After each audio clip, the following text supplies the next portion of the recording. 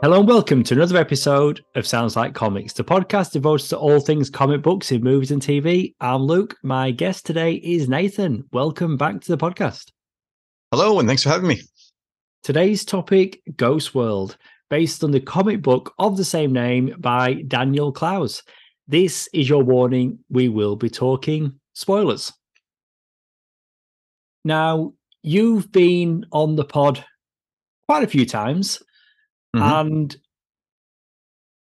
out of all those times, there's been a handful of films that you've requested that we cover on the podcast. I think the first one could have been Conan the Barbarian, followed up by The Destroyer. That tracks. Ghost World. This is one of yours. It is a film that I had seen in the early noughties on DVD, but I'd not seen it in over 20 years. But this is one that you wanted us to review. Yeah, that's right. It's been some time since I watched it. It's been a very, very long time. Not long after it initially came out. And so I thought we should probably revisit it all these years later. But what was it for you, though? Because again, like, this had been a film that I'd seen all those years ago. Didn't think about it again, really, until you suggested it for the podcast. I mean, have you read the original comics? I thought I did. I want to say I did, but I don't actually own them, so I don't know how I came to stumble across the source material in the first place. So I do have a memory of reading it. Maybe I borrowed it off a friend, or maybe I got it from a library. I honestly can't remember how I came upon it, but it's not something I own in my collection, I don't think.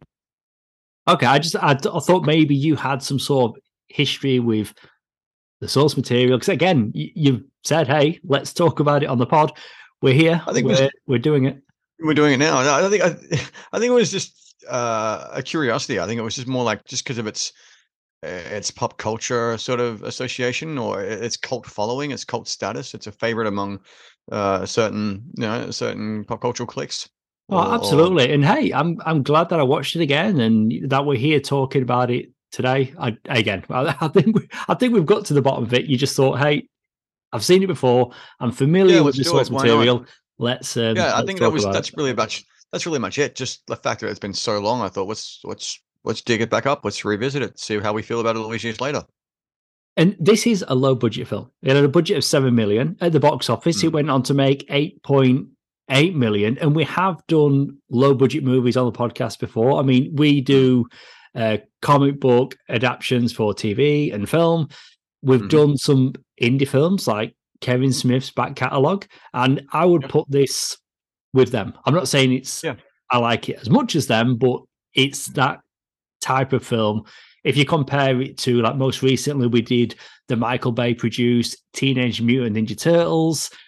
We've done The Expendables. Anyway, so this is very different to what we've done recently. Of course. I mean, some of the stuff we've covered has staggeringly big budgets, whereas this feels modest in comparison.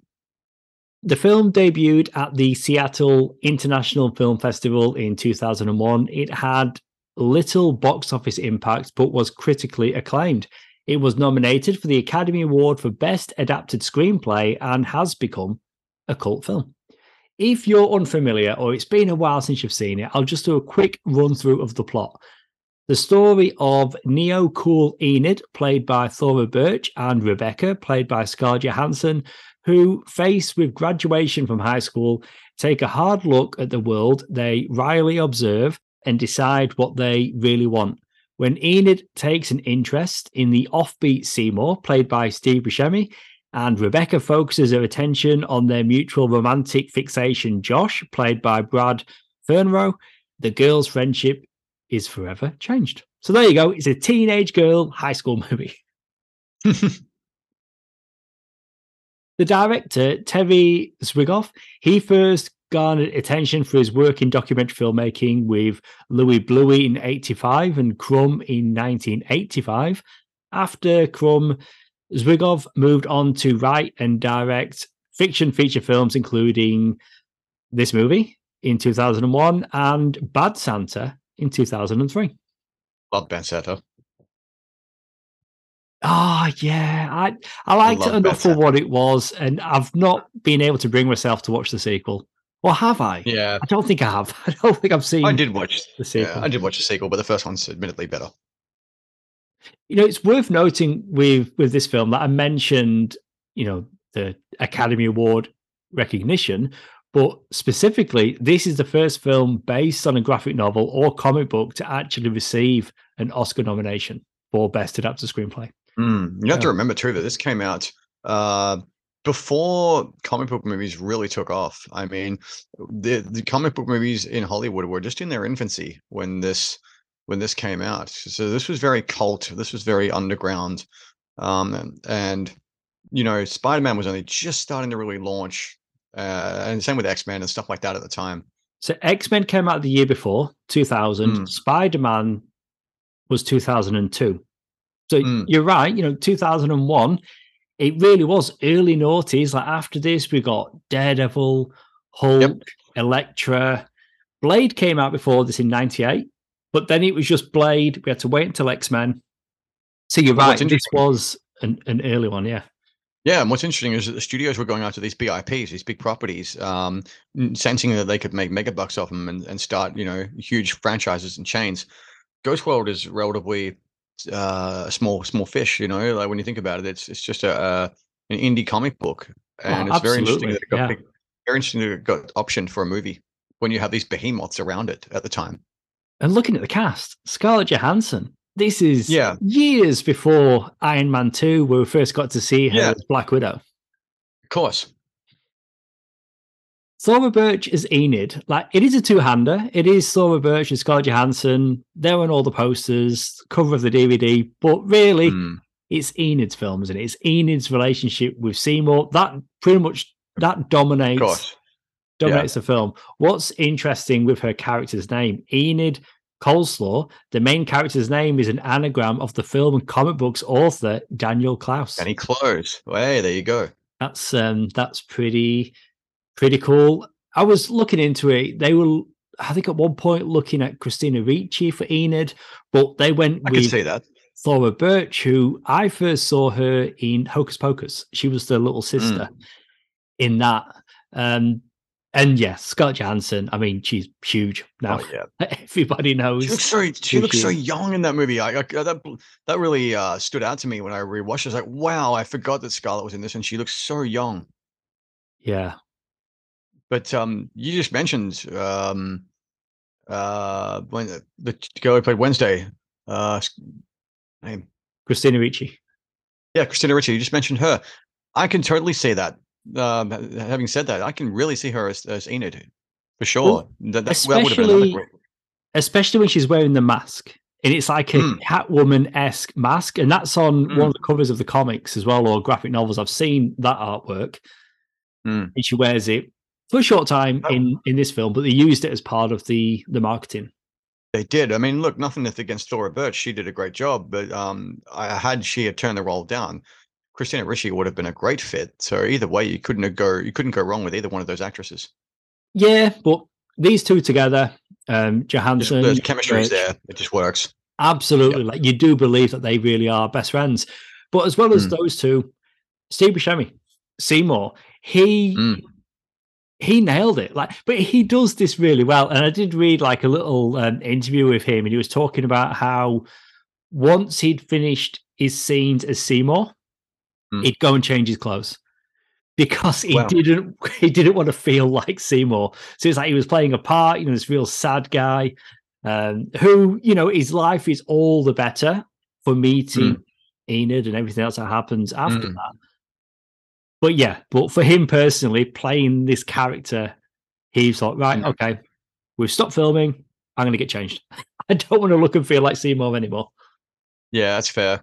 When you're living that life and playing that character for quite some time, it must be, as an actor, you probably just don't want to be in that role or in that character's skin anymore.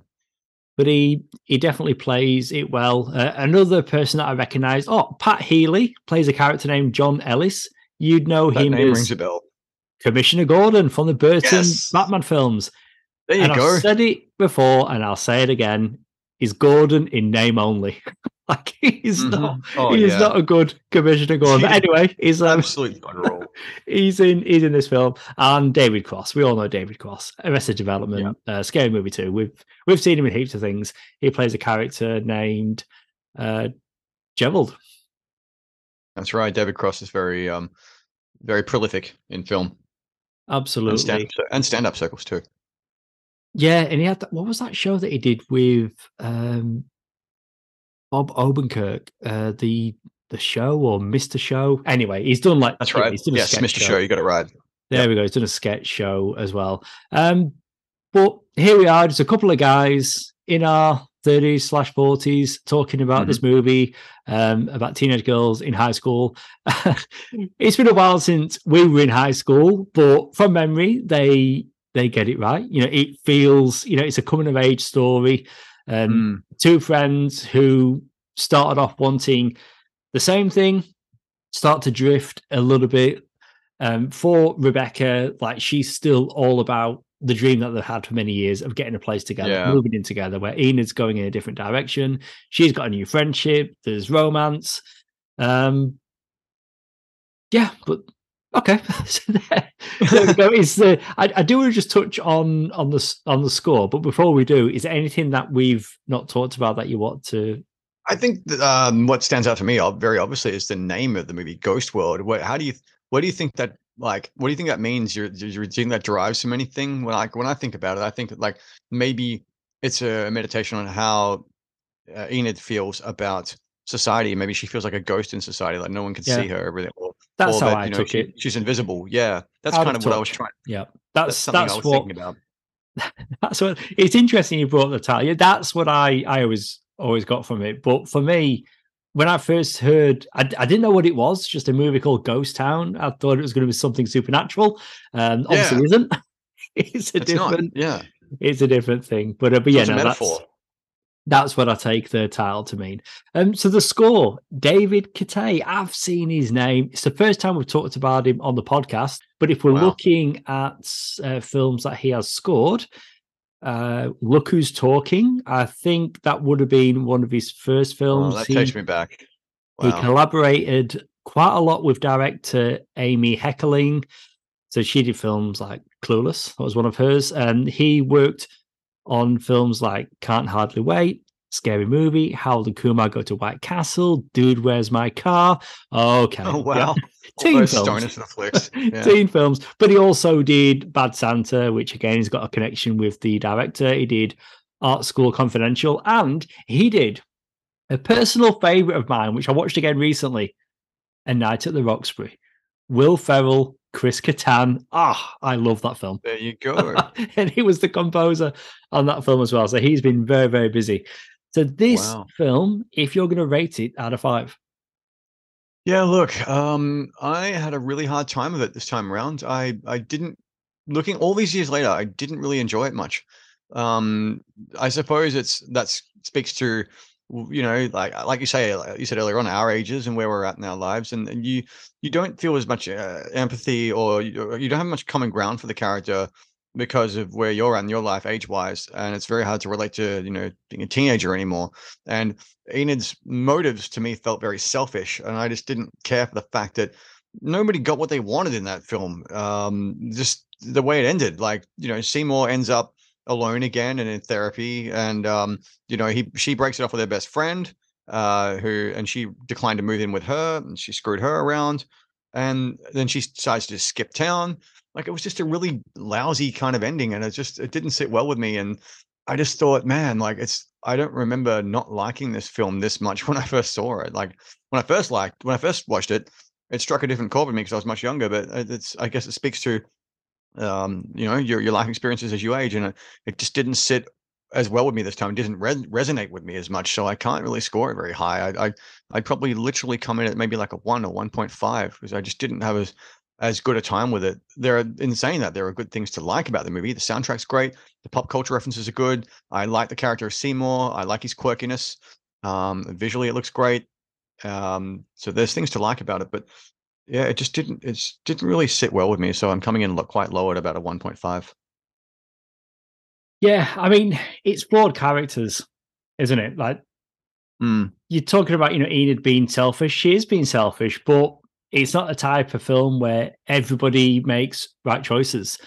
And at the end, like, she does want to leave, but she feels like she can't. And there's that guy that's always at the bus stop. He's always there. That's right. But then one day he isn't. So she's like, well, if he can leave, I can leave too. And just friends, just growing apart and not stopping being friends, but just wanting different things. So it's good. It is a good film, but it's that thing where this is the second time I've seen it. First time would have been, again, early noughties. Not seen it since, but when it's a film that you grow up with, you have that connection to. So, you can watch a classic for the first time now. Somebody who's grown up, like most recently, I rewatched Ferris Bueller's Day Off. Love that film. If I was going to watch it as a brand new film today, as a 39-year-old, I don't know if I would love it as much. I might find things to like about it. So I think it's all like, how old were you? Where were you in life when you came to a particular thing? So this is a film that I'd seen. I'd had no. I mean, you brought it up. You suggested it. That's why I watched it again. But if not for us reviewing it for this, I'd have probably not gone back to it. But what it's doing well. It's just not necessarily for me, but credit where credit's due. The performances, the writing, the directing. You mentioned the soundtrack. It is all there. But I'm going to come in at a 2 out of 5. Well, that's it for our episode all about Ghost Town. If you want to contact us about this episode or request a topic for an upcoming show, you can find us on Facebook as Sounds Like Comics Podcast. Nathan, thanks for being on the show today. Thanks for having me. Always a pleasure, never a chore. Thanks for tuning in. We'll see you next time.